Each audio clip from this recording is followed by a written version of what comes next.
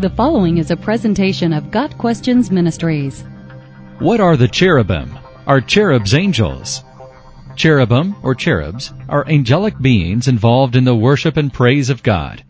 The cherubim are first mentioned in the Bible in Genesis 3, verse 24. After he drove the man out, he placed on the east side of the Garden of Eden cherubim with a flaming sword flashing back and forth to guard the way to the tree of life.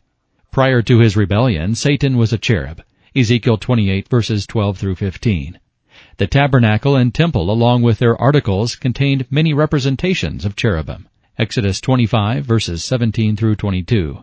Chapters 1 and 10 of the book of Ezekiel describe the four living creatures as the same beings as the cherubim. Each had four faces, that of a man, a lion, an ox, and an eagle, and each had four wings.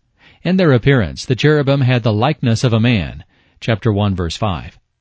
These cherubim used two of their wings for flying and the other two for covering their bodies.